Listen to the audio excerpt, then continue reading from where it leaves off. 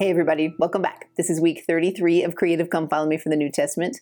And this week we're going to cover the last half of the book of Romans. We actually covered 10 chapters today. But thankfully, since we learned a lot about the setting and who he's speaking to last week, we should be able to jump right in. It's the same group of people that he's addressing in this epistle. These are members of the church who've already made covenants with God, and they're hoping to take their discipleship to the next level.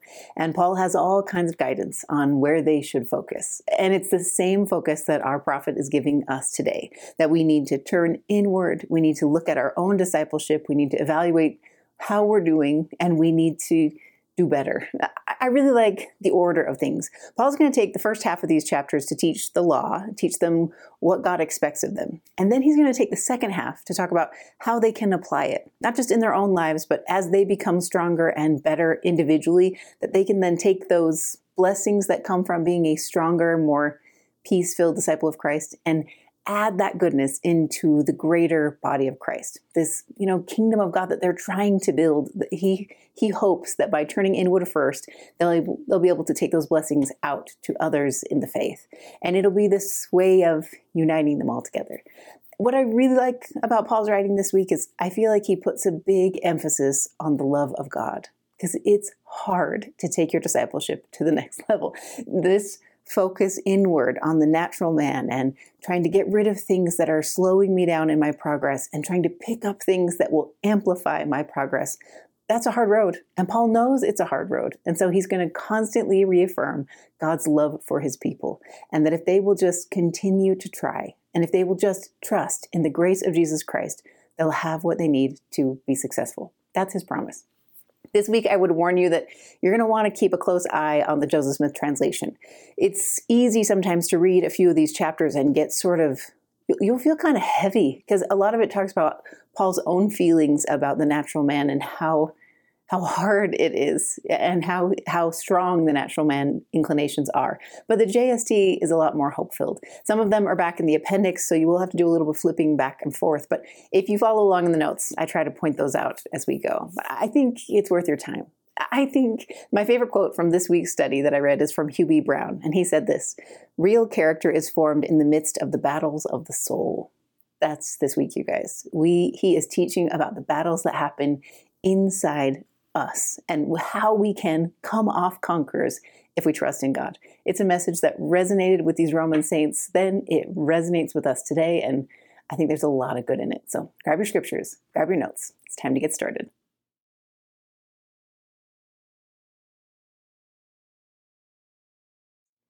One of the main questions these saints are wrestling with is how to deal with the law of Moses and all its many offshoots, those 10,000 commandments that are from the oral law, and how to reconcile that with this new doctrine of Christ.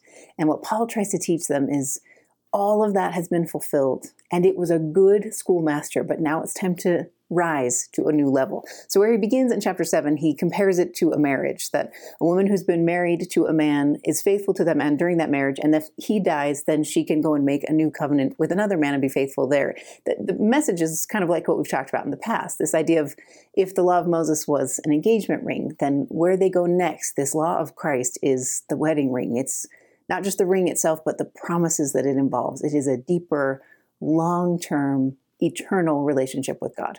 And he wants them to catch sight of it. I really like his phrasing. If you look in 6, he says, "But now we are delivered from the law, that being dead wherein we were held, we should serve in newness of spirit and not in the oldness of the letter."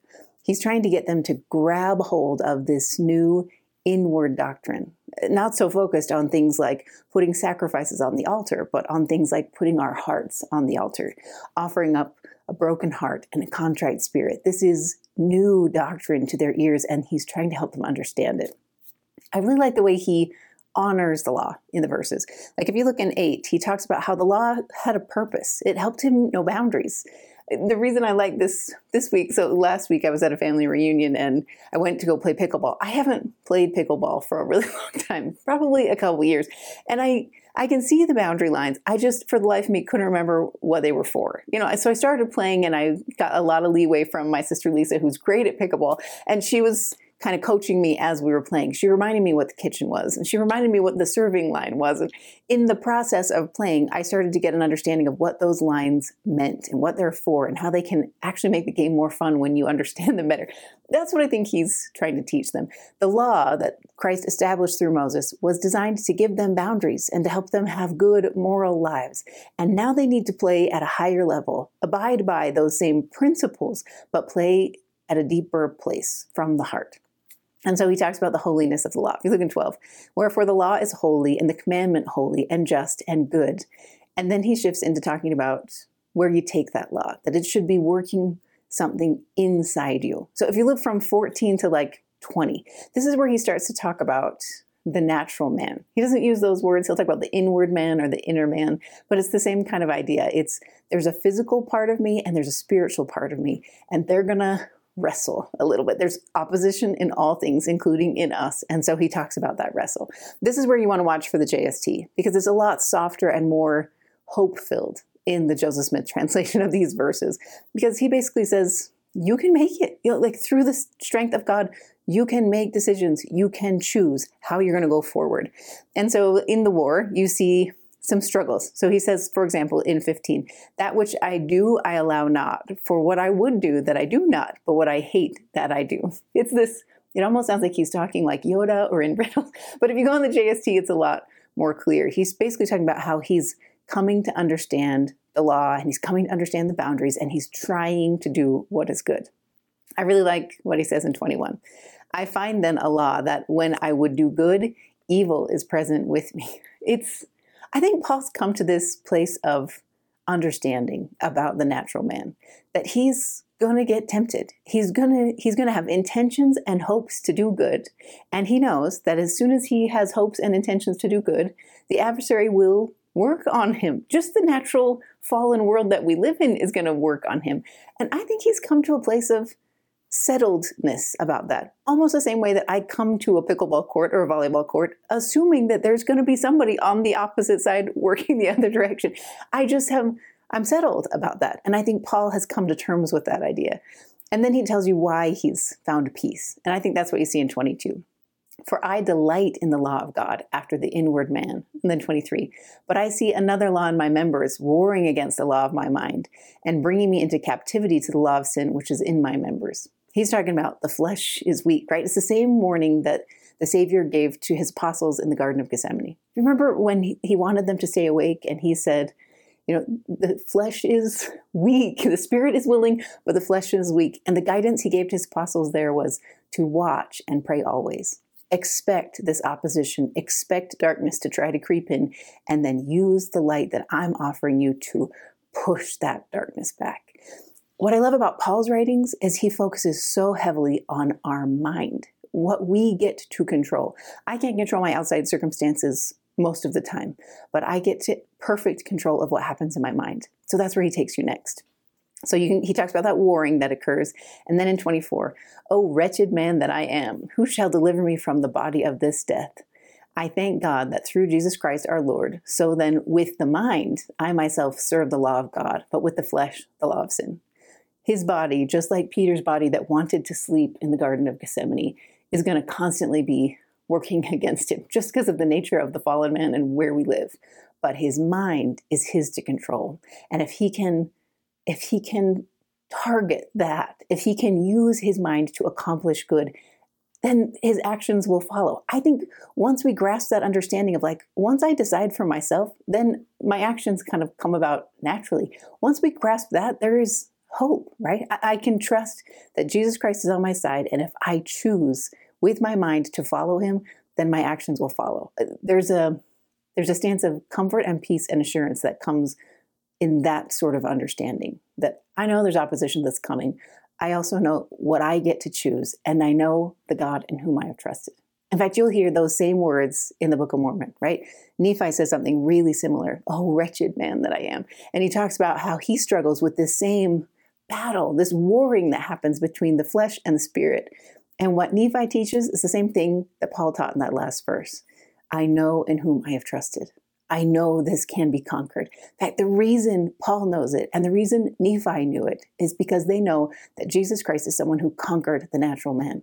He came into this fallen world. He dealt with all the temptations and all the passions of the flesh, all that struggle, and he overcame it. And since he's on our side, we cannot fail. It's just a power-packed chapter. You're going to love it.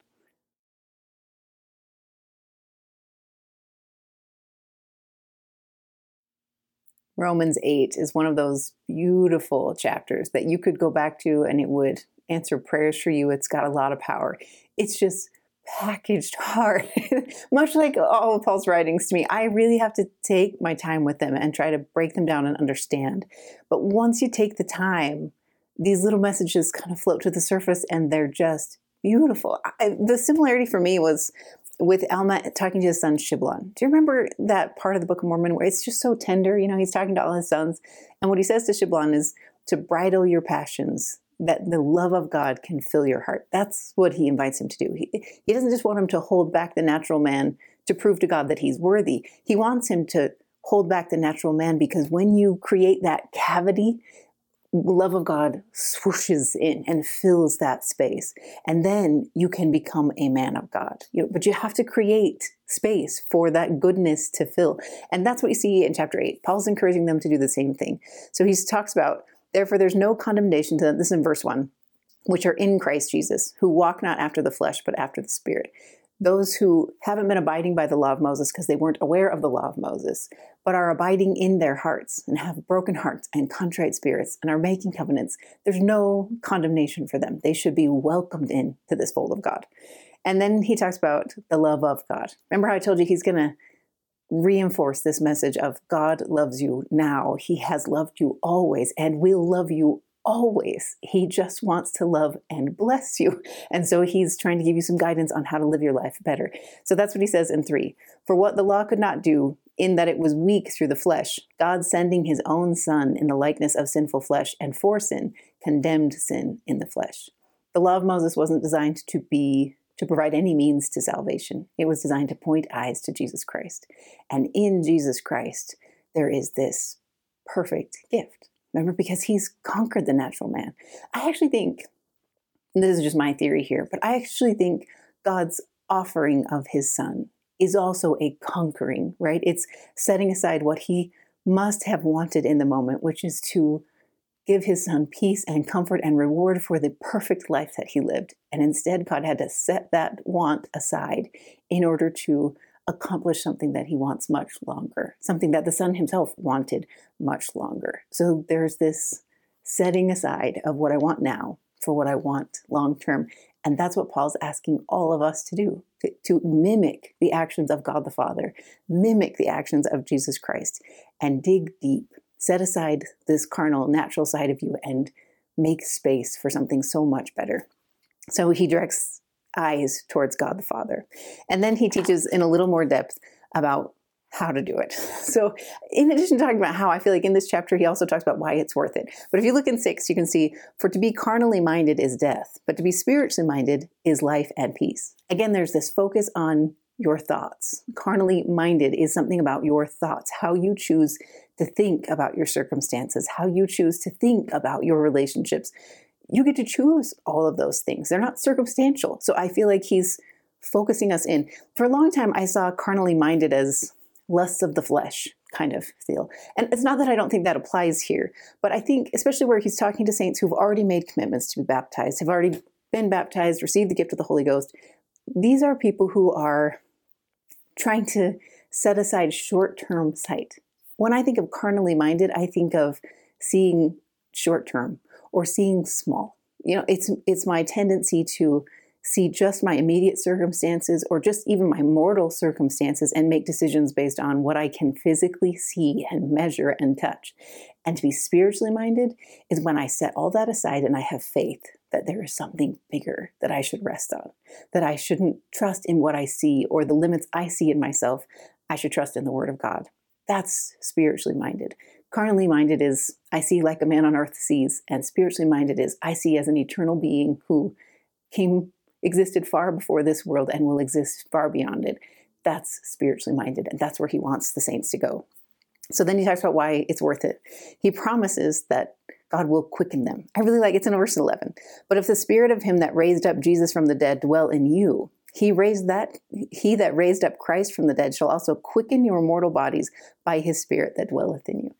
He promises that you'll get help. To quicken is to bring life to, right? Like a quickening in the mother's womb is when the baby first leaps. It's this promise to bring back a piece of you that has already been there. I wish I could figure out how to articulate this. There's a great quote, I think it's from Elder Ballard, it's in the notes. But he talks about like the spiritual side of you has existed so much longer. It made profound choices in order for you to be on this earth at this time. That means the spiritual side of you is strong. It's mighty. And your natural tendency, divinity-wise, will be to lean into those spiritual strengths. And then in this mortal world, you get tempted to do what's available here. But you actually have a really long track record of making great spiritual choices. So you should lean into that muscle that must be there and let the muscle memory take over. That's kind of what Paul's trying to teach them. So when you see in the verses, he promises guidance. For in 14, for as many as are led by the Spirit of God, they are the sons of God. And then 16, the Spirit itself beareth witness with our spirit that we are the children of God. And if children, then heirs of God, joint heirs with Christ. If so be that we suffer with him, that we may also be glorified together. That's the big promise, right? If you lean in to that spiritual mindedness, you start to catch a glimpse of who you really are through God's perspective. And who you really are is someone who can be joint heirs with Christ. It means you're going to suffer with him. Sometimes I read that verse in the past and I always thought that meant I had to endure persecution or I would have to endure suffering, like physical toil. And although I think that applies, I really think, given what Paul's just been teaching, I think he's trying to say this struggle over the natural man is suffering. Christ himself had to come here and endure temptations and overcome them and deal with the same wrestle that Paul is talking about. And he overcame it. So he's asking us to do the same thing. He's saying, I know it's hard. When you yoke in with Christ on this effort, he will give you strength. He'll give you his Spirit to strengthen you, to quicken your mind, to remember who you were and who you are, and then also give you the power to overcome obstacles that are in your path or whatever weaknesses lie in front of you. It's a pretty powerful promise. And then he talks about the glory why it's worth it, I guess you could say, for 18. For I reckon that the sufferings of this present time are not worthy to be compared with the glory which shall be revealed in us. It's the same thing you read. Is it in, I can't remember, Corinthians? Where he says, like, eye hath not seen nor ear heard. I mean, we can't fathom the glory. So the small amount of sacrifice that we're asked to offer here by putting the natural man on the altar of God and saying, I want something bigger. The glory that you receive in the long run is so worth it. And that Paul can testify of this now. I mean, he hasn't been to the afterlife. He hasn't seen, he's just saying, I know the nature of God and I know his promises. And this is what you can count on. It is worth every effort. And so he encourages them to keep going. I also love what it says in 21 about the creature, meaning the physical self. Because the creature itself also shall be delivered from the bondage of corruption into the glorious liberty of the children of God. The body is a critical component of our soul. So Paul's not trying to teach them that the body is bad or that the body has evil roots even. He's saying the body's stuck in a mortal world and it's controlled by your thoughts. So perfect your thoughts through the grace of Jesus Christ and then let the body follow after it. But this body will also be lifted from this world of sin and struggle. It will have a time when it can breathe easier. That point that we all look forward to when we have our body and our spirit together again without all the temptations of the adversary and without the imperfections. That time will come. And so he encourages his saints to glory in both of those promises.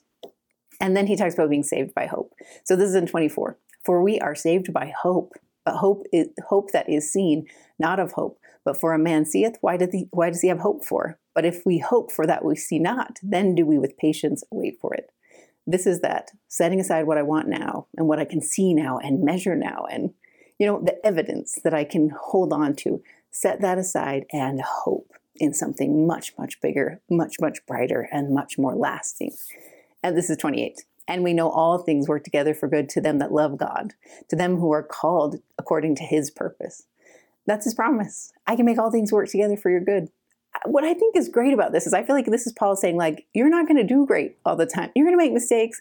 The agency of people around you is going to be rocky and they're going to ram into you and it's going to cause problems, but trust that God can take all those pieces and make them work together for your good. The reason I think that's so comforting is, as much as I can control my mind and what I choose to do, I can't control the minds of my kids or my spouse or the people, and colleagues next to mine. He's saying, I get all that. I can take all of their choices and yours and make them work together for your good. Just put things in my hands and see what I can do. And then in 31, he has that epic phrase, "What shall we say then to these things? If God be for us, who can be against us? He that spared not his own son, but delivered him up for us all, how shall he not with him also freely give us all things?" If God the Father could set aside what he loved most, his beloved firstborn son, for our sakes, then everything else is a smaller sacrifice. Everything else is smaller by comparison, and we can take comfort in that gift. And then there's this beautiful, some call it a hymn at the very end, between 35 and 39. "Who shall separate us from the love of Christ? Shall tribulation or distress or persecution or famine or nakedness or peril or sword? As is written, for thy sake we are killed all the day long. We are counted as sheep for the slaughter. Nay, in all these things we are more than conquerors through him that loved us." I think what Paul is trying to teach, at least how it hit me, all these things are outside influences. It doesn't matter what comes at you.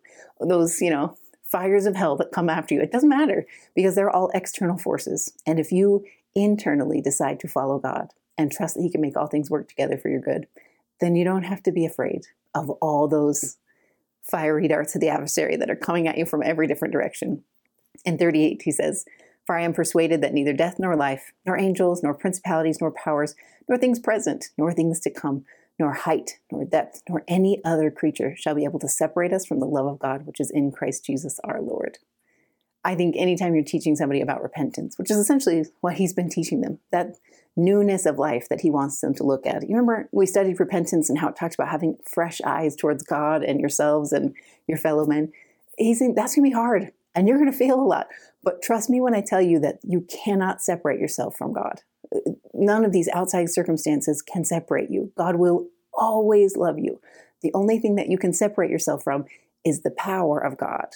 You miss out on his power when you separate yourself from him. In fact, there's I think it was Elder Renlund, there's a great talk in the notes, where he basically says that what you can separate yourself from is feeling the love of God. The love of God is present always, and you can't, no matter what you do or do not do, you can't change that, but you won't be able to feel it the same. You need the Spirit in order to feel the love of God, to let it soak into your soul and change how you act and how you think about yourself. And there's separation that can happen there by our own choosing, but God's actual love for us never changes. And that's a really powerful doctrine.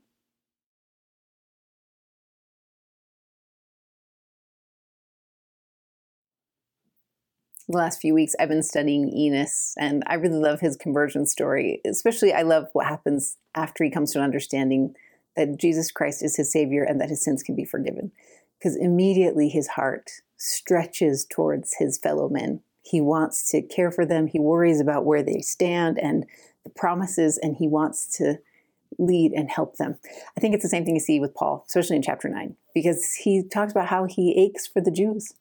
That's his people. We know he's from the tribe of Benjamin. He hopes to help his people, and he aches that they had this opportunity and they missed it or are missing it by not jumping into this new covenant with Christ. So he walks through that. He talks a little bit about election, which is the same kind of idea as, predestination or foreordination, that kind of thing. Basically, the children of Israel, those who were in that bloodline, were given an opportunity to accomplish something great. The way he phrases it in 17 is, "I raised thee up that I might show my power in thee, and that my name might be declared throughout all the earth." That's the Abrahamic promise. That's the bloodline they were born into.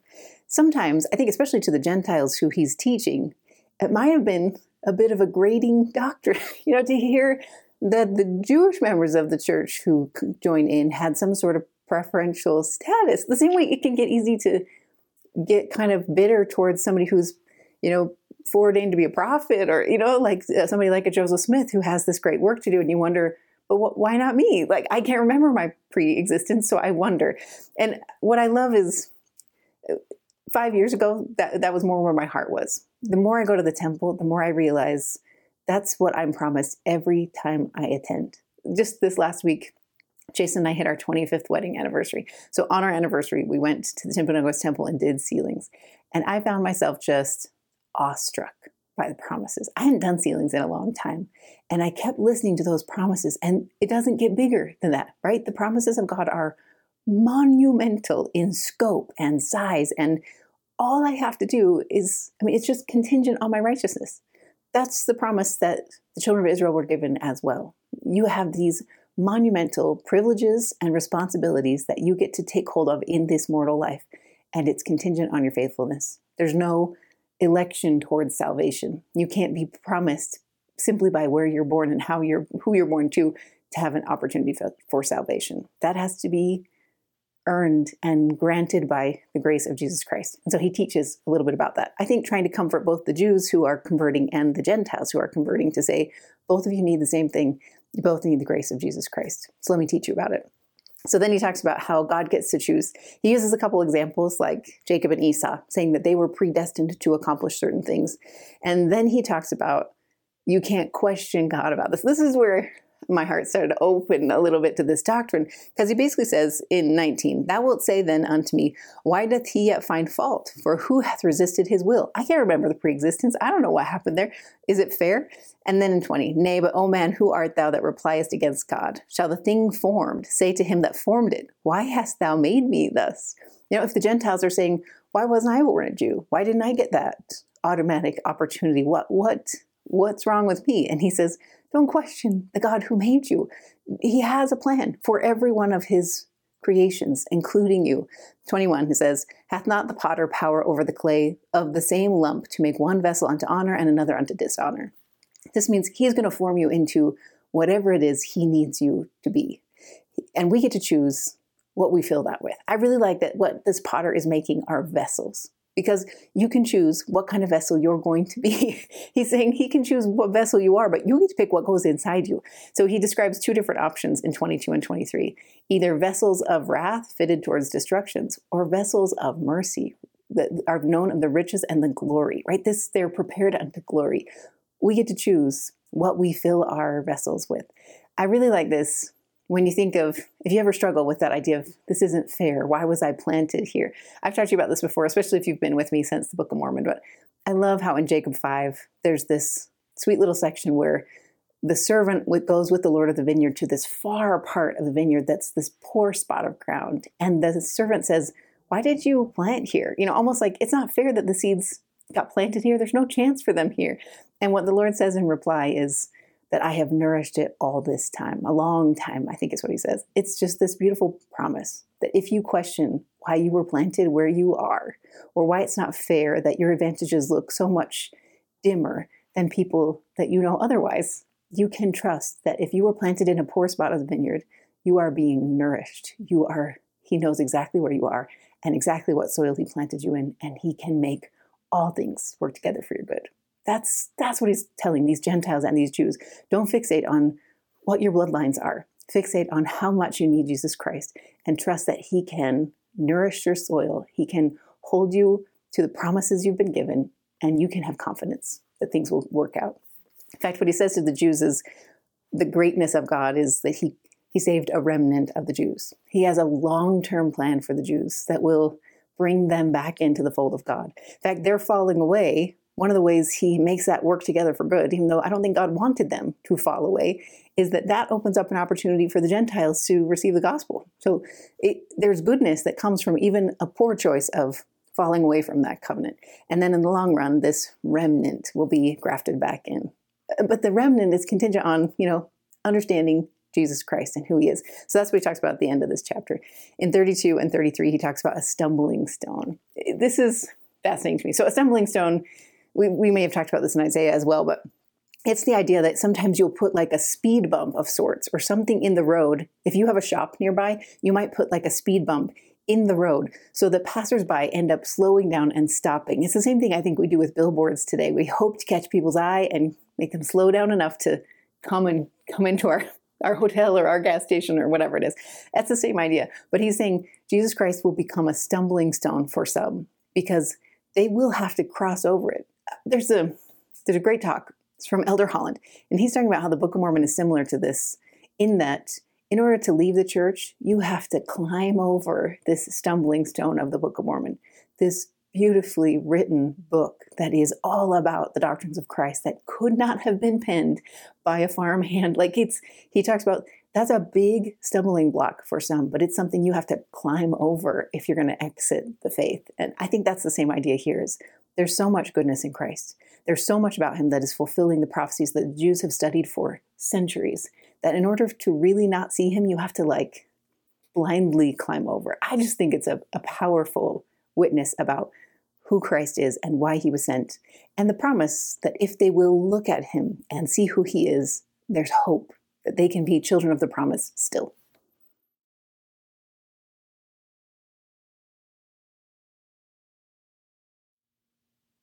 Maybe it's because I'm a bread maker, but I think about the remnant of the house of Israel almost like a sourdough starter. It's like this little portion of a recipe that you set aside for a future date. You take care of it, you have to feed it, you have to, put it in the right environment for it to thrive for a long time until you need it, and then you can take it out and then you can use it to create this delicious, warm, crusty loaf.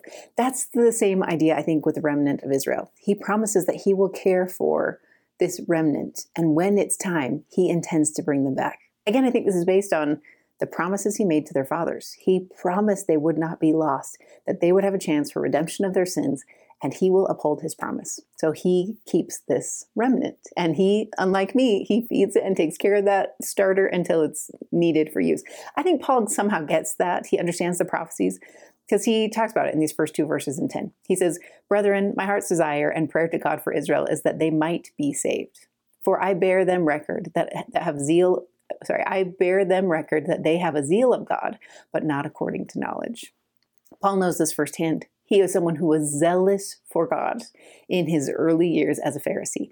He was abiding by the law of Moses to the T, and he missed knowledge. He's not insulting them in this statement. He's saying, I've been exactly where you are, and I know what it's like to come over this way, to where it's all about the inward man. It's not about my outside steps and things people can see and measure and count. It's about what happens in my heart. And I think it's tempting to fall into this trap today too, right? Where I can be really strong on the outside. I can look really good and show up for church and show up for my callings, but be shriveling a little bit within. And he's warning about that. He's saying it's not worth it. Don't set up that shell of perfection. Focus in, even if it's hard, and work on the natural man inside of you. Work from within, and then good things will happen without. So he says what they're missing is Christ. In 4, for Christ is the end of the law, for righteousness to everyone that believeth. End of the law doesn't mean it's completely finished per se. It means it's a fulfilling of the law. It is fulfilled in Christ, just like we read in the Book of Mormon. So that's what he's asking the Jews to grab hold of, to be a part of this remnant that believes and that sees the value of Jesus Christ and sees the Messiah for who he is. And then he talks about how there's no difference. So if you go in 9, that if thou confess with thy mouth the Lord Jesus, and shalt believe in thine heart that God hath raised him from the dead, thou shalt be saved. For with the heart man believeth unto righteousness, and with the mouth confession is made unto salvation. Now, just like we can't take one paragraph of President Nelson's talk and pretend that that's his whole testimony, you can't take this one couplet of verses and pretend it's all Paul taught about salvation. Paul's already taught about the doctrines of Christ. He's already encouraged people to get baptized and to receive the gift of the Holy Ghost and make a remission of their sins. That has been taught by Paul already and will continue to be taught. So that he's focusing here on these understandings of you just have to declare that you believe. That's not a holistic approach to Paul. So you got to look a little bit deeper. But he does say that it's all about the heart, because that's where his focus is right now. And then he talks about how we can help people get there. So people might wonder, well, if what you're teaching is I just have to call upon God in order to obtain salvation, whether I'm Jew or Gentile, then how do I do it if I don't know how to call upon God? If I don't know how to pray, if I don't know who to pray to, how do I know? And this is where you need preachers and teachers and authority figures in the gospel to help guide those testimonies. That's what he'll talk about at the end of 10. He'll say, this is in 14, how shall they hear without a preacher? In 15, how shall they preach except they be sent? As it is written, how beautiful are the feet of them that preach the gospel of peace and bring glad tidings of good things. It's that same Isaiah prophecy that Abinadi teaches about in the Book of Mormon. It's this idea of We need good feet upon the mountains. We need those who are sent forth, meaning those who are ordained and set apart for this great work. We need authority figures who can teach truth, because when they teach truth, the light of Christ in everyone else will ignite, right? We talked about that. It's this idea of like, they will grab hold of the doctrine when you bring it close. And so then in 17, so then faith cometh by hearing, and hearing by the word of God. The reason I like this, again, because I've been studying Enos. Well, we studied Enos and Alma the Younger and compared their two stories of conversion. What I like about both those stories is both of them hinge on something they heard. They heard their fathers preach. You know, Alma the Younger heard his father preach about Jesus Christ. Enos remembers his father talking about the joy of the saints. And the hearing of those witnesses of others brought back to their remembrance truth. So in that moment, they felt connected to Jesus Christ because they heard the words of others. The reason I think that's so important is we tend to focus so much on getting our own witness.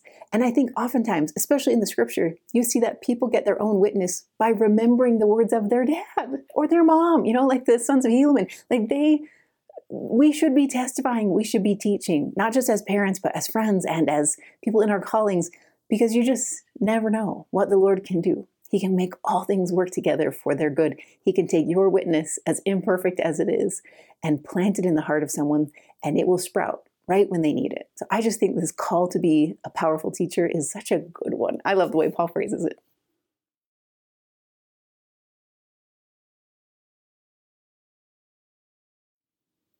When it comes to Romans 11, sometimes I think it helps to read the last 3 or 4 verses first and then go back, because at the end of this chapter, Paul talks about how he is dazzled by the brilliance of God. He marvels at his capacity to save all the works of his hands. And then when you go into the chapter, you can see why Paul is marveling, because he's basically looking at this plan and saying, wow, how could anyone but a God come up with this? It's the same way I feel about the plan of salvation. In fact, recently I gave a lesson in my YSA class about how the plan of salvation is not circles. we have a tendency to see it so flat and small. And so I put stars up on the ceiling. Like I brought projectors in and put stars all over the ceiling. And we talked about the wonder of the plan. That's what I feel like Paul's trying to help the Romans see. He's like, look at this plan.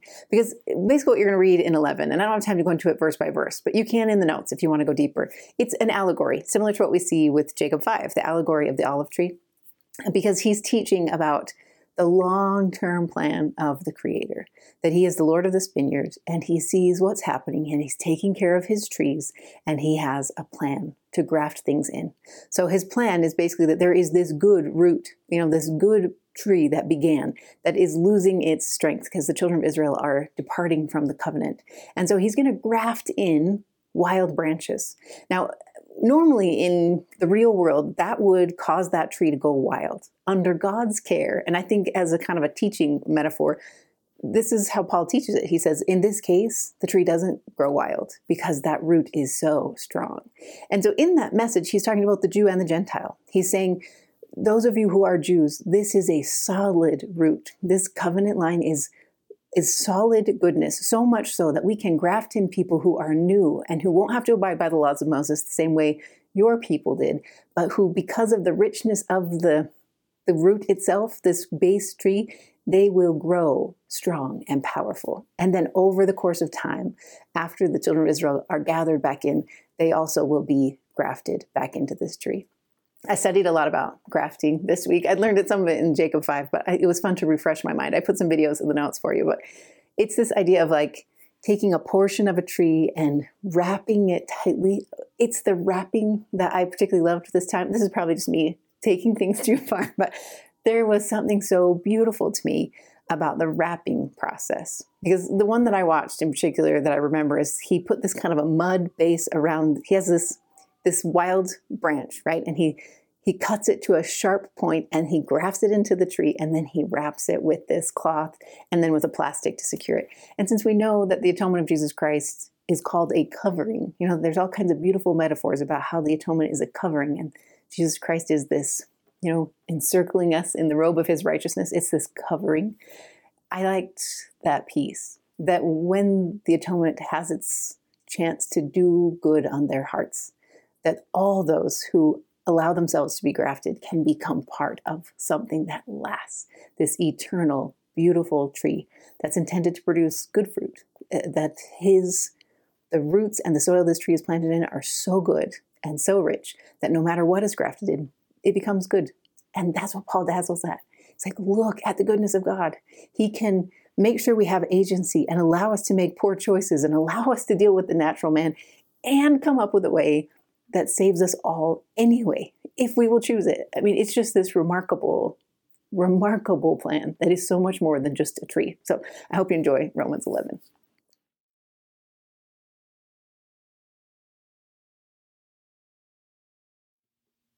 "12 is where we shift from learning the law to learning how to apply the law in our day-to-day life. And it's a tough one to keep. It's kind of like the Sermon on the Mount in that you hear all this guidance and it sounds so good, and then you go try to live it and be kind to your neighbor and pray for those who despitefully use you and all those things, and you stumble, Well, remember, he spent the whole first however many chapters teaching us that you're going to stumble and the natural man is hard and it's okay. Like, you're not going to do this perfectly, but let me teach you the perfect way to approach living together. I like that his focus first is take care of yourself. Make sure your relationship with God is good, that you are secure in your understanding of your own weaknesses and your own vulnerabilities, and then take those blessings into the greater whole. So if you look at 1, it says he invites you to present your bodies as a living sacrifice. It's that same quote we've heard. I can't remember. Is it President Packer? Where he says maybe it's Elder Maxwell, that the only thing you can put on the altar of God is your own will. Everything else is some gift that God has given you. And if you put your will on the altar of God, that's a real offering. That's what Paul's inviting them to do. And he wants them to take that natural man side of themselves and one fault at a time, just work through it, put it on the altar and let it get consumed and see what the Lord will do with this consecrated person that is left over. I love what he says in 2. Be not conformed to this world, but be transformed by the renewing of your mind, that you may prove what is that good and acceptable and perfect will of God. Remember, it's all about the mind. He's saying, I know you can't control all the circumstances around you.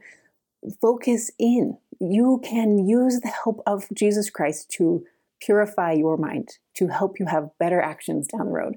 He doesn't just help us prevent wrong choices. He helps us prevent wrong thoughts and things that will take us away from understanding God's love or using his power. That's what Paul's trying to direct us towards. And then he talks about taking the gifts that come for it.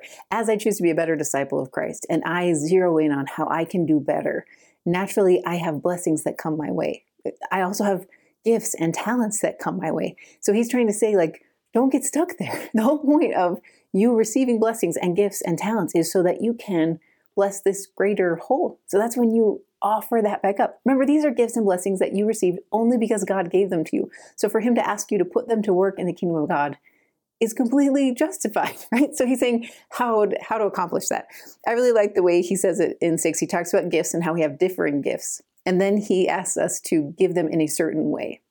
Sometimes I think where we get stuck is we feel like we have gifts and talents, and we don't know how to use them without trying to call attention to ourselves. It's hard to know how to let my light shine without making it seem like I have a big ego and I want everybody to look at me. So I think Paul gives us some really good guidance on this. It's in 8. He says, or he that exhorteth on exhortation, he that giveth, let him do it with simplicity. He that ruleth with diligence, he that showeth mercy with cheerfulness. As you use these talents, there's moderation that has to be involved. And maybe I would say motive. You want to question your motives. If I'm using my talents to bless the people around me, and I'm doing it with simplicity and diligence and mercy and cheerfulness, then I'm probably doing okay. There are ways to share your talents and shine your light without trying to get light to focus on you and instead showing the goodness of God in your light. That's what he's trying to get them to understand. And then he gives them a bunch of guidance similar to the Sermon on the Mount for how they can accomplish it. They need to be kind to each other. They need to abhor things that are evil and cleave to things that are good. They need to rejoice in hope. I mean, you can go, this is like every verse has a different guidance in it. That they should bless them which persecute them, that they should rejoice with them that do rejoice, and weep with them that weep. I mean, it's just these covenantal promises that we promise to take care of each other, that will provide honest things, that will live peaceably, if possible, with our fellow men. One of the things I think that's hard for me, my natural man side, is sometimes I withhold that kindness because I want to teach someone a lesson. It sounds terrible to say it this way, but like with your own kids, sometimes you hold back a blessing because you want to teach them something. and you want them to realize how far off the path they were or whatever. And I just think there's some really powerful guidance in 20 and 21. This is what he says. Therefore, if thine enemy hunger, feed him. If he thirst, give him drink. For in doing so, thou shalt heap coals of fire on his head. Be not overcome of evil, but overcome evil with good. And I know that's weird language for us, but here's what I think this means, you guys.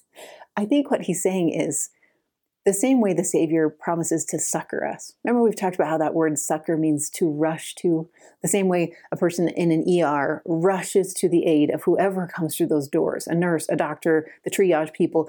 It doesn't matter what their circumstances were or if they got themselves into this mess or not.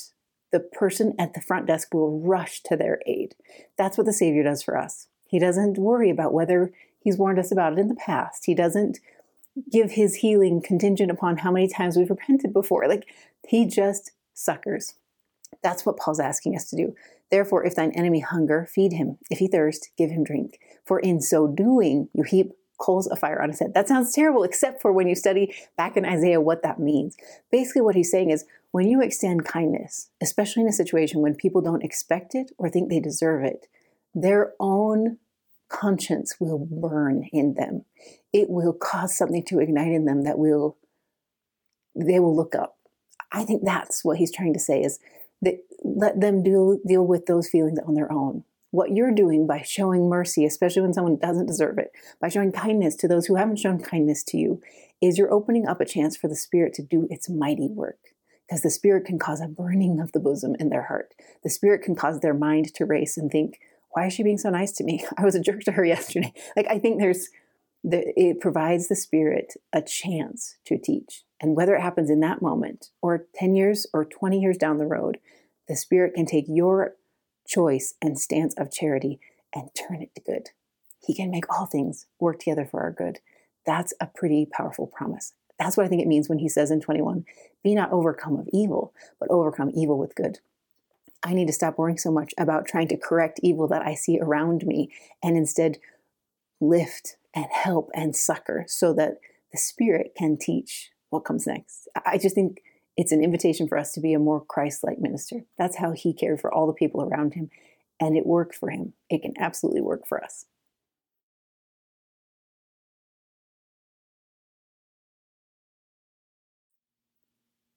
Despite the accusations that will come against Paul later, he is not a political revolutionary. That is not his goal. He is a spiritual revolutionary. He is someone who is hoping to change the hearts of men, which will then change their actions, which will then help them change the world around them. He is not trying to work from the outside in. He's trying to work from the inside out.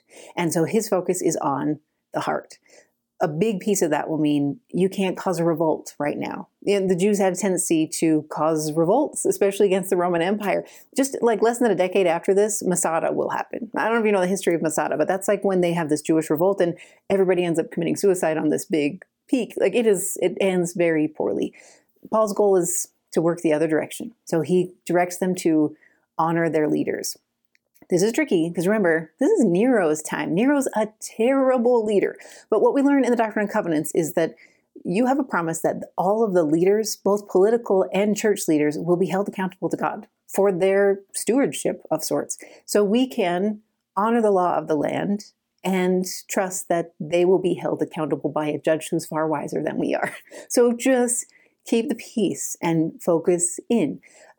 There's times and seasons for that, right? I think we see that in the Doctrine and Covenants and the Book of Mormon as well. But at this point in time, the guidance Paul gets as an apostle of Christ is keep the peace and focus in and watch what it can do to your environment if you do that first.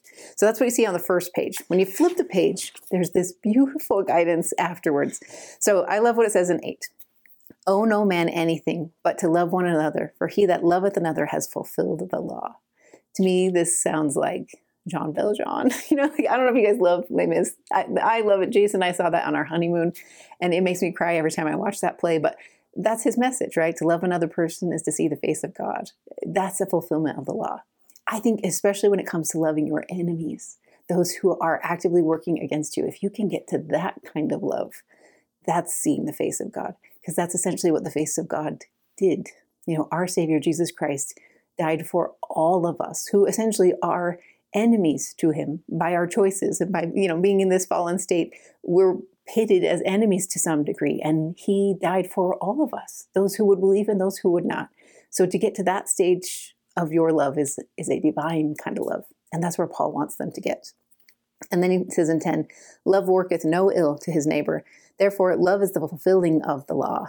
And then it's this call to action. So in 11, and that, knowing the time that is now high time to awake out of sleep, for now is our salvation nearer than when we believed. This is where I feel like Paul sounds like a revolutionary. He's like the guy waving the French flag on the stage, except for it's a flag of the heart. He's saying like, this is the time.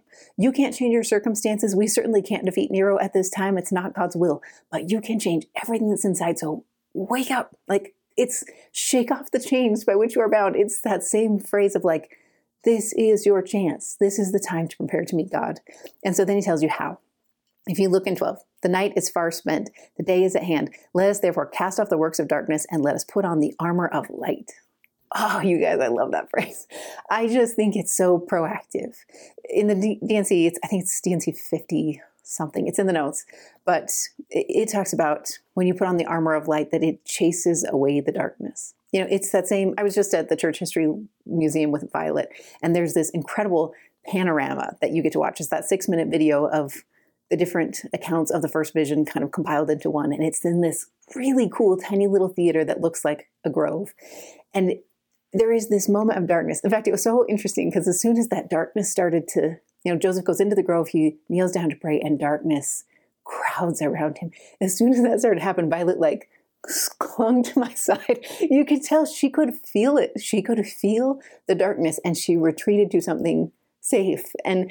And then there's complete blackness in the theater, and then this light pierces the darkness, and it just comes down and it illuminates the whole room. It was chilling to me. I loved it. But I think that's the promise. Light chases darkness. So when you feel like you're in this world of darkness, increase your capacity for light. Increase your personal capacity, increase your recognition of it around you. Seek out light. Teach light, share light, and darkness is chased from you. The reason I like that as a parent is sometimes we feel like we have to just react to everything, the evil that comes at our kids or that comes at our house. I think you can put on the armor of light. The more I fill myself with God's light, and the more I fill my home with God's light, darkness can't abide. It has to retreat. So I don't need to wait until the darkness has crept in. I can armor up. I just think it's such a proactive, powerful promise. So lean in, soak it in, awake, and see what the Lord has in store for you. He wraps up in 14 and he says, but put ye on the Lord Jesus Christ, and make not provision for the flesh to fulfill the lust thereof. To put on, in this case, especially if you go into the translations, that means to, with clothing. It also means to endow. It is an opportunity to step into the power and privileges that you deserve and to use them for the good you need to do. I just think it's one of the most powerful blocks of scripture that you'll study all week long.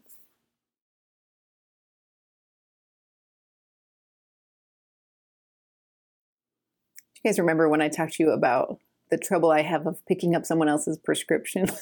I don't mean medicine, I mean eyeglasses. So I gave you that example in the Old Testament where it's really tempting sometimes to put on someone else's discipleship prescription. I'll hear somebody who goes to the temple weekly and I'll be like, oh, that's probably what I'm supposed to do. And I'll just put on their prescription. And I don't go through the process of actually going to the eye doctor and figuring out, no, with my life and my circumstances, what does God want me to do? I think it's what the apostles have invited us to do when we look at things like the strength of the youth. They want us to read through that pamphlet and make decisions that feel right to God. I should pray and feel comfortable in my choices. He's warning in this chapter in 14 that when we nitpick each other's choices, when we try to put our prescription on somebody else, or say I believe you're supposed to fast for 12 hours and I believe you're supposed to fast for 24 hours, when we start to put those little details of our discipleship and cast them onto somebody else, we break apart the unity of the body of Christ. And he's saying essentially, it's not worth it. In fact, I love the way he explains it. If you look in 10, 11, and 12, basically what he says is, you don't have to worry about the little details. The example he's giving in this chapter is people have different dietary rules. Some are eating meat and some aren't, and they're offended by each other. And so he warns, you're worried about the wrong things. In fact, all of you are going to have to stand before God. That's what gives me peace about things like for the strength of the youth or other discipleship choices I make. I know that I'm going to have to be accountable for my choices. At some point, I'll need to stand before God and say, here's why I chose this. This is what I chose, and this is why I thought it was what you wanted, and, or not. Or, I'll have to stand before God on my own. So that's what he says in 10, 11, and 12.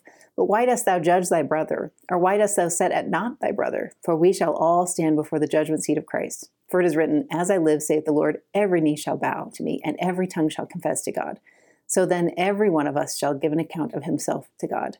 Let us not therefore judge one another any more, but this judge rather, that no man be put a stumbling block or another to fall in his brother's way. Don't create commandments that God didn't make for others. You might create them for yourself. In your efforts to zero in on what your discipleship prescription is, you might create your own boundaries, but you can't cast those on others.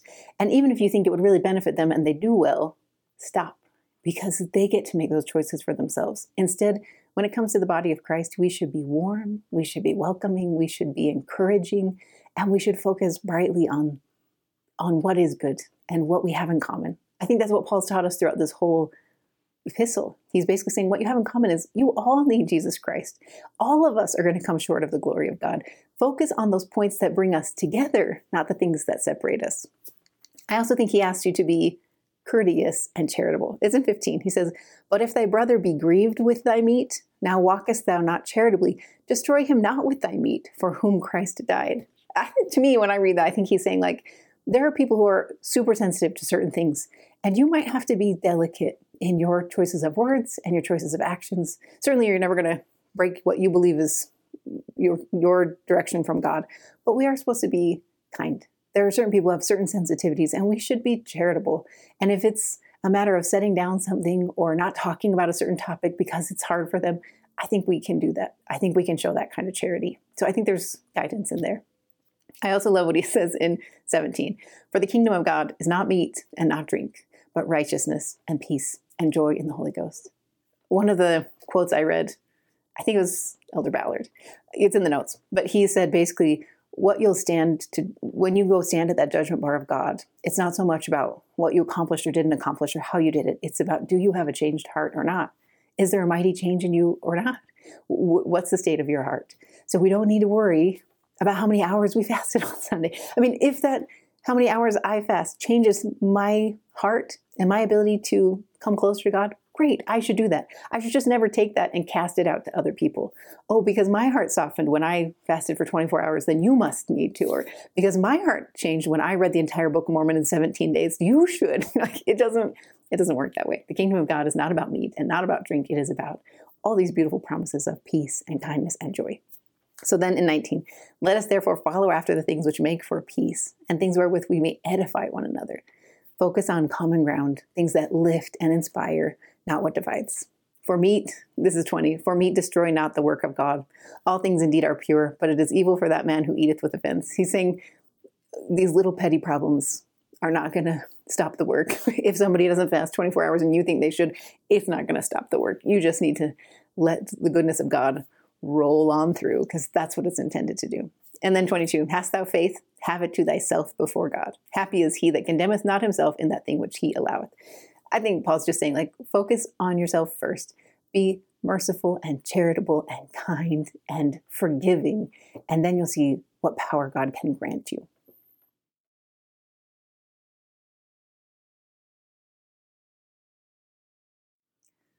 Paul carries on that message in the first few verses of 16 when he says, we then that are strong ought to bear the infirmities of the weak and not to please ourselves. Let every one of us please his neighbor for his good to edification.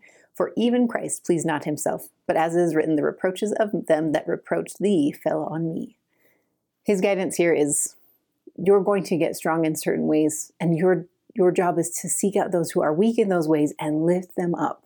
Not from this pillar of authority, but from beneath, this servant leader mentality that Christ was such a beautiful example of. He was strong in every possible way, and he spent his life among sinners, among those who needed his help, among those who were struggling to have the self-control and mastery that he had. That's where he spent his time. That's what he's asking us to do as well. What I love about being part of the body of Christ is I have weaknesses as well. And I love that my weaknesses get lifted in the strengths of others. I might be pretty strong at things like object lessons and studying my scriptures. I am terrible at things like thank you cards. I never volunteer to host a baby shower or a bridal shower. I'm terrible at all those things. But I have other women in my ward who are great at those things. So we share each other's strengths because they are good at those things. They invite me to come to the baby shower and I can look like a nice person. I just think there's kindness in this body of Christ, that we're not supposed to be perfect in every way. We're supposed to be striving. In fact, I think that's the rest of the message of 15, that we should be striving. Remember a while ago, I taught you that visual that helps me about Trivial Pursuit. I don't know if this will ring a bell, but I always picture my job here in mortality is to gain the attributes of Christ. It's going to take a long time to pull all of them together, but I almost picture it like those Trivial Pursuit pie pieces. You know, if you play Trivial Pursuit, your goal is to play that game and slowly you accumulate all these different colored little wedge pieces until you have a full pie. That's when you win. That's how I see life, you guys. I think we're supposed to pick up these attributes of Christ. Most of the time I learn them through trial and error and struggle, but the hope that Christ has, the peace that Christ has, the mercy and the forgiveness, those gifts and characteristics of Christ, I'm trying to pick up and keep in my little wheel. And I can only do that through his strength. So that's what Paul emphasizes at the end of 15. He says things like, now the God of patience, this is in verse 5, now the God of patience and consolation grant you to be like-minded one towards one another, to Christ Jesus. And then in 7, wherefore ye receive one another as Christ also received us to the glory of God. He's saying be a person of patience like God is. Be a person who's welcoming and inclusive like Christ was.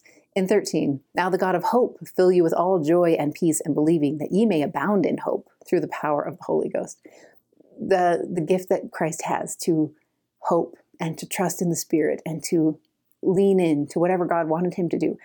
Those are characteristics I'm trying to acquire. And so when you go through these verses, you're going to see those. And for me, it just was this invitation to come unto Christ, not just to come and marvel at his goodness, but to look at it closely and say, how can I get that?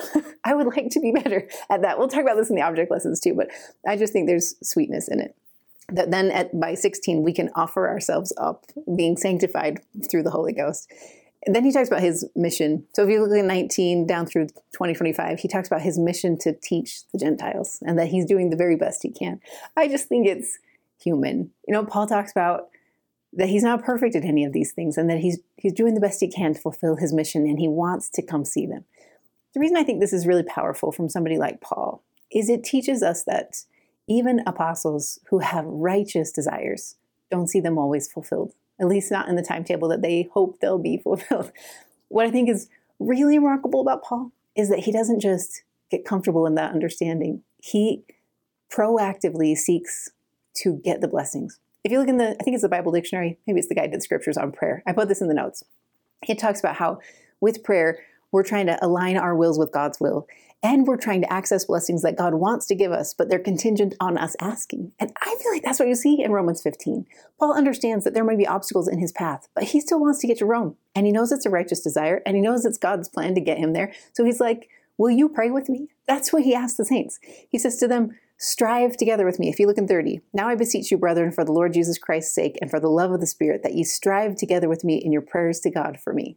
That's his ask. Strive. He's not trying to control God's will or even change it. He just knows if he can get enough prayers together and they are seeking this good act, God will allow it to happen. He'll find ways to get him to Rome. And that's Paul's goal. I just think the proactive stance of Paul is a really powerful example to me. I don't need to just wait until things happen. If I want to be a part of something like the gathering of God's children in this time, which President Nelson has invited all of us to be, then I need to proactively ask to be a part of it. If I want to be better at certain talents or certain abilities, or, I need to seek it. I need to pray for it. I need to come together with the saints of God around me and say, pray for me. I really want to do this great work. I want to do this thing. Pray that that can happen. And I think miracles come in the wakes of those kind of prayers. So I love that Paul demonstrates it for us in 15.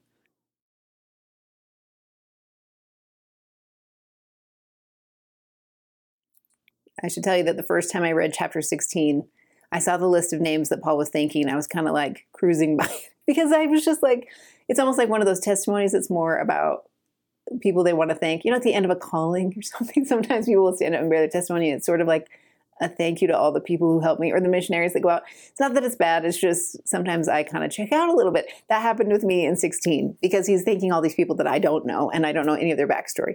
Then when I read it twice and 3 times, I was like, oh, maybe there's a bigger message here. As I prayed to figure out why this was part of my study this week, the understanding that came to me from the Spirit, I think this was a way for Paul to show how God works. That often the way God helps us is through the hands of other people who are on this earth. Paul's someone who has encountered angels. He's had these incredible experiences. He's encountered the resurrected Lord himself. He's had some remarkable experiences, and it might be really hard to relate to Paul. So those who are hearing this epistle might think, well, yeah, I could be Paul too if I had seen the resurrected Savior, if an angel had stopped me on the road to Damascus. I think by taking time to thank so many people for what they offered Paul, he's showing them how most of God's work has happened. That yes, Paul has received divine help, just usually it's through the hands of real people. And so he lists them off, like Phoebe, who's going to take this epistle all the way to Rome, and the couple that we met in Ephesus that literally put their lives on the line so that Paul could continue in his work. And in fact, one of the things I like about this big long list is each one of them has an individual attachment to their name. Like they'll say things like, greet Amplias, my beloved in the Lord. That's in verse 8. Then 9, salute Urbane, our helper in Christ. Like he gives them these little attachments to their name. What I like about that is I think it's telling the people who are listening, and these people, if they hear their name called out, that it's not so much them. What Paul recognizes is that they were doing the work of God for God. I think that's really powerful. It's the same way, like if I send a text to a friend, just some kind little message, because I was thinking about that day, and then they write back and say, wow, you picked just the right moment, because I really needed help today. And God must have known that because he must have prompted you to send that text. Like I didn't feel a spiritual prompting to send the text in the first place, but once I read that they felt like it was spirit driven, then I can trust that God is working through me. I wonder how many of these people on this list actually thought they were moving the work of God forward. I think it's sweet of Paul to take time to say it. All of you are doing the work of God in beautiful, individual ways, and thank you for that. And then he warns. So he guides them to salute each other, like come together as this very hodgepodge congregation that's coming from all different parts of the world. Come together in Christ and salute one another in 16. And then in 17, now I beseech you, brethren, mark them which cause divisions and on offenses contrary to the doctrine which ye have learned, and avoid them. This is strong warning. It's the same thing we heard in the book of Acts, where he says that ravenous wolves are coming inside the flock, that there will be those who will teach against the doctrines that I have taught you. There will be those who will pretend to authority that they don't have, and you need to mark them. You need to watch and be ready, because apostasy is coming. Paul's always known that, and he wants to preserve this little group of strong saints. Remember at the very beginning of Romans when he said, everybody's talking about you guys. You're so faithful. That's going to be an Achilles heel for the Romans, that there will be some who from within create apostasy. It's the same Achilles heel we deal with today, that there are some who leave the faith in a very subtle way and pull others with them. And so we have to be constantly on guard. And then he warns about how they'll deceive. That it's in 18. For they that are such serve not our Lord Jesus Christ, but their own belly, and by good words and fair speeches deceive the hearts of the simple. He's promised in the past couple chapters that we all need to be teachers of each other, that we need to edify one another. I really like how you see it. I think it's in the introduction to the D&C, where it says that the gospel is going to be preached by the weak and the simple. Like you don't need to be a smooth speaker. You don't need to have eloquence. You just need to have a testimony of the living Christ. And if you have that, then you can bring hearts in. And that's what he's asking them to listen for. Like watch for the fruits of the people who are speaking. Don't be tripped up by their eloquence and their new ideas. If it contrasts what I have taught you, if it doesn't align with God's doctrine, but instead runs perpendicular to it, then be wary and pull back. It's pretty powerful doctrine. At the end, you're going to hear that a scribe also gives his thanks. Paul taught and recorded his message like Joseph Smith through scribes. And so you hear the words of the scribe as well. But it ends on a beautiful little wisdom in 27. To God only wise be glory through Jesus Christ forever. Trust in the wisdom of God. Trust in his long, long game plan. And trust that you're a key part of it. I think it's powerful wisdom for them and for us.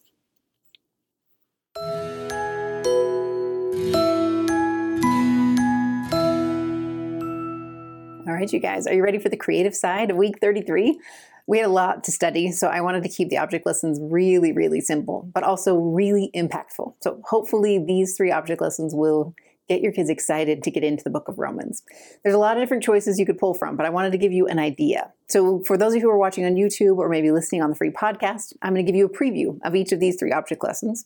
And then for those of you in the full course, just keep listening or keep watching, and I will walk you through how to pull them off with your kids or your classes. Whether you're teaching them in a Sunday school room or in your own living room, I think they have potential to help these beautiful doctrines of Paul sink just a little bit deeper. Okay, let's get started. The first one, I don't have anything to hold up because this is multimedia week, you guys. So that means my goal here is to help cater your teaching and amplify it by using the resources that are audio and video that the church provides. And there's a really good one that's relatively new. So I'm going to direct you towards it. If you go on the church's YouTube channel, you can see a new series that's been coming out. It's actually season 2 of the same concept, which is a 30-day challenge. This week, there's a new one that launches that I think has a lot of potential to teach the same message Paul taught. Basically, what Paul seems to be re-emphasizing in almost all 10 chapters is this idea of overcoming the natural man, that we can set aside the carnal and dive deep into what is spiritual, and we do that by controlling our own thoughts. And I just think there's a really cool video series that's designed to help you do just that. So I'll walk you through that in just a second. Okay, second one. My hope here is to talk about that key verse Paul taught about not being conformed to the world and instead being transformed. And a really simple way you can teach this is with a deflated ball. So ideally you're going to find a rubber ball like this, or basketball or volleyball, whatever you happen to have in your garage that's easy to grab. And you want to deliberately deflate it because you're going to talk about the difference of being conformed to the world around you and being transformed from within. And I'll show you how. So you need a ball, and then you also need a pump with a needle on it so that you can show the transformation process. And then of course, since that's so simple, I decided you also needed a game. So I'm going to teach you the rules of a very popular game in the Eckersley house, which is called Death Ball. You don't want to miss it. Okay, third one. We're also going to teach about judging others, because a big part of Paul's message this week is like, don't judge the discipleship of each other. Instead, lift each other up in Christ. Find common ground. And one of my favorite, very, very simple ways to teach this is with the solo cup challenge. So if you haven't seen this on social media before, it's a challenge where you're trying to catch a cup in a creative way.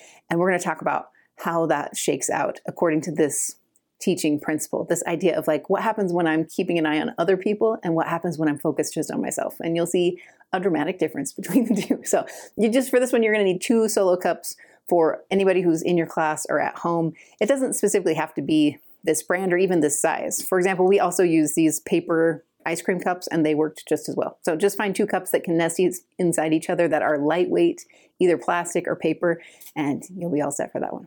Okay, grab those supplies, you guys, and then listen in and we'll go a little bit deeper on all 3 object lessons. Thanks for sticking with me, you guys. I know this was a lot of chapters to cover, but hopefully through the video or through the podcast, you've at least got a desire to get into the verses yourself. That's my ultimate goal, is just to help you feel like these verses are doable, that you can find understandings in them, and then you can trust that the Spirit will give you specific guidance for your life. I only know that from personal experience in mine, that as I studied Paul's words and tried to understand them, which took a bit of time, when I finally did feel like I was understanding what he was saying, the Spirit settled in my heart. I got guidance on how I could do things just a little bit better, come a little closer, set some things down, pick a few things up that will help me get a little closer to Christ. And I hope that happens for you too. I think it's worth it, right? If you need extra help, you're welcome to join me on Instagram. That's Monday mornings at 10 a.m. Mountain Time. I pop on for a live. We'll talk through some of the insights and go through the object lessons in a little more detail. And then if you just have other questions and I didn't answer them here, in fact, I hope you have questions, put them on the discussion boards. If you're in the course, add them to the discussion boards on either the creative video or the insights video, and I'll get back to you as quick as I can. Or if you're watching on YouTube or maybe listening on the free podcast, throw them up in the YouTube comments and I will happily get to them as quick as I can, or just hear the opinions and thoughts of others who are watching. There's a whole bunch of you out there, so I hope you guide each other in this process. I think that's what Paul would want us to do. So enjoy this week of study, you guys, and I'll see you next week when we head into the guidance to the Corinthians.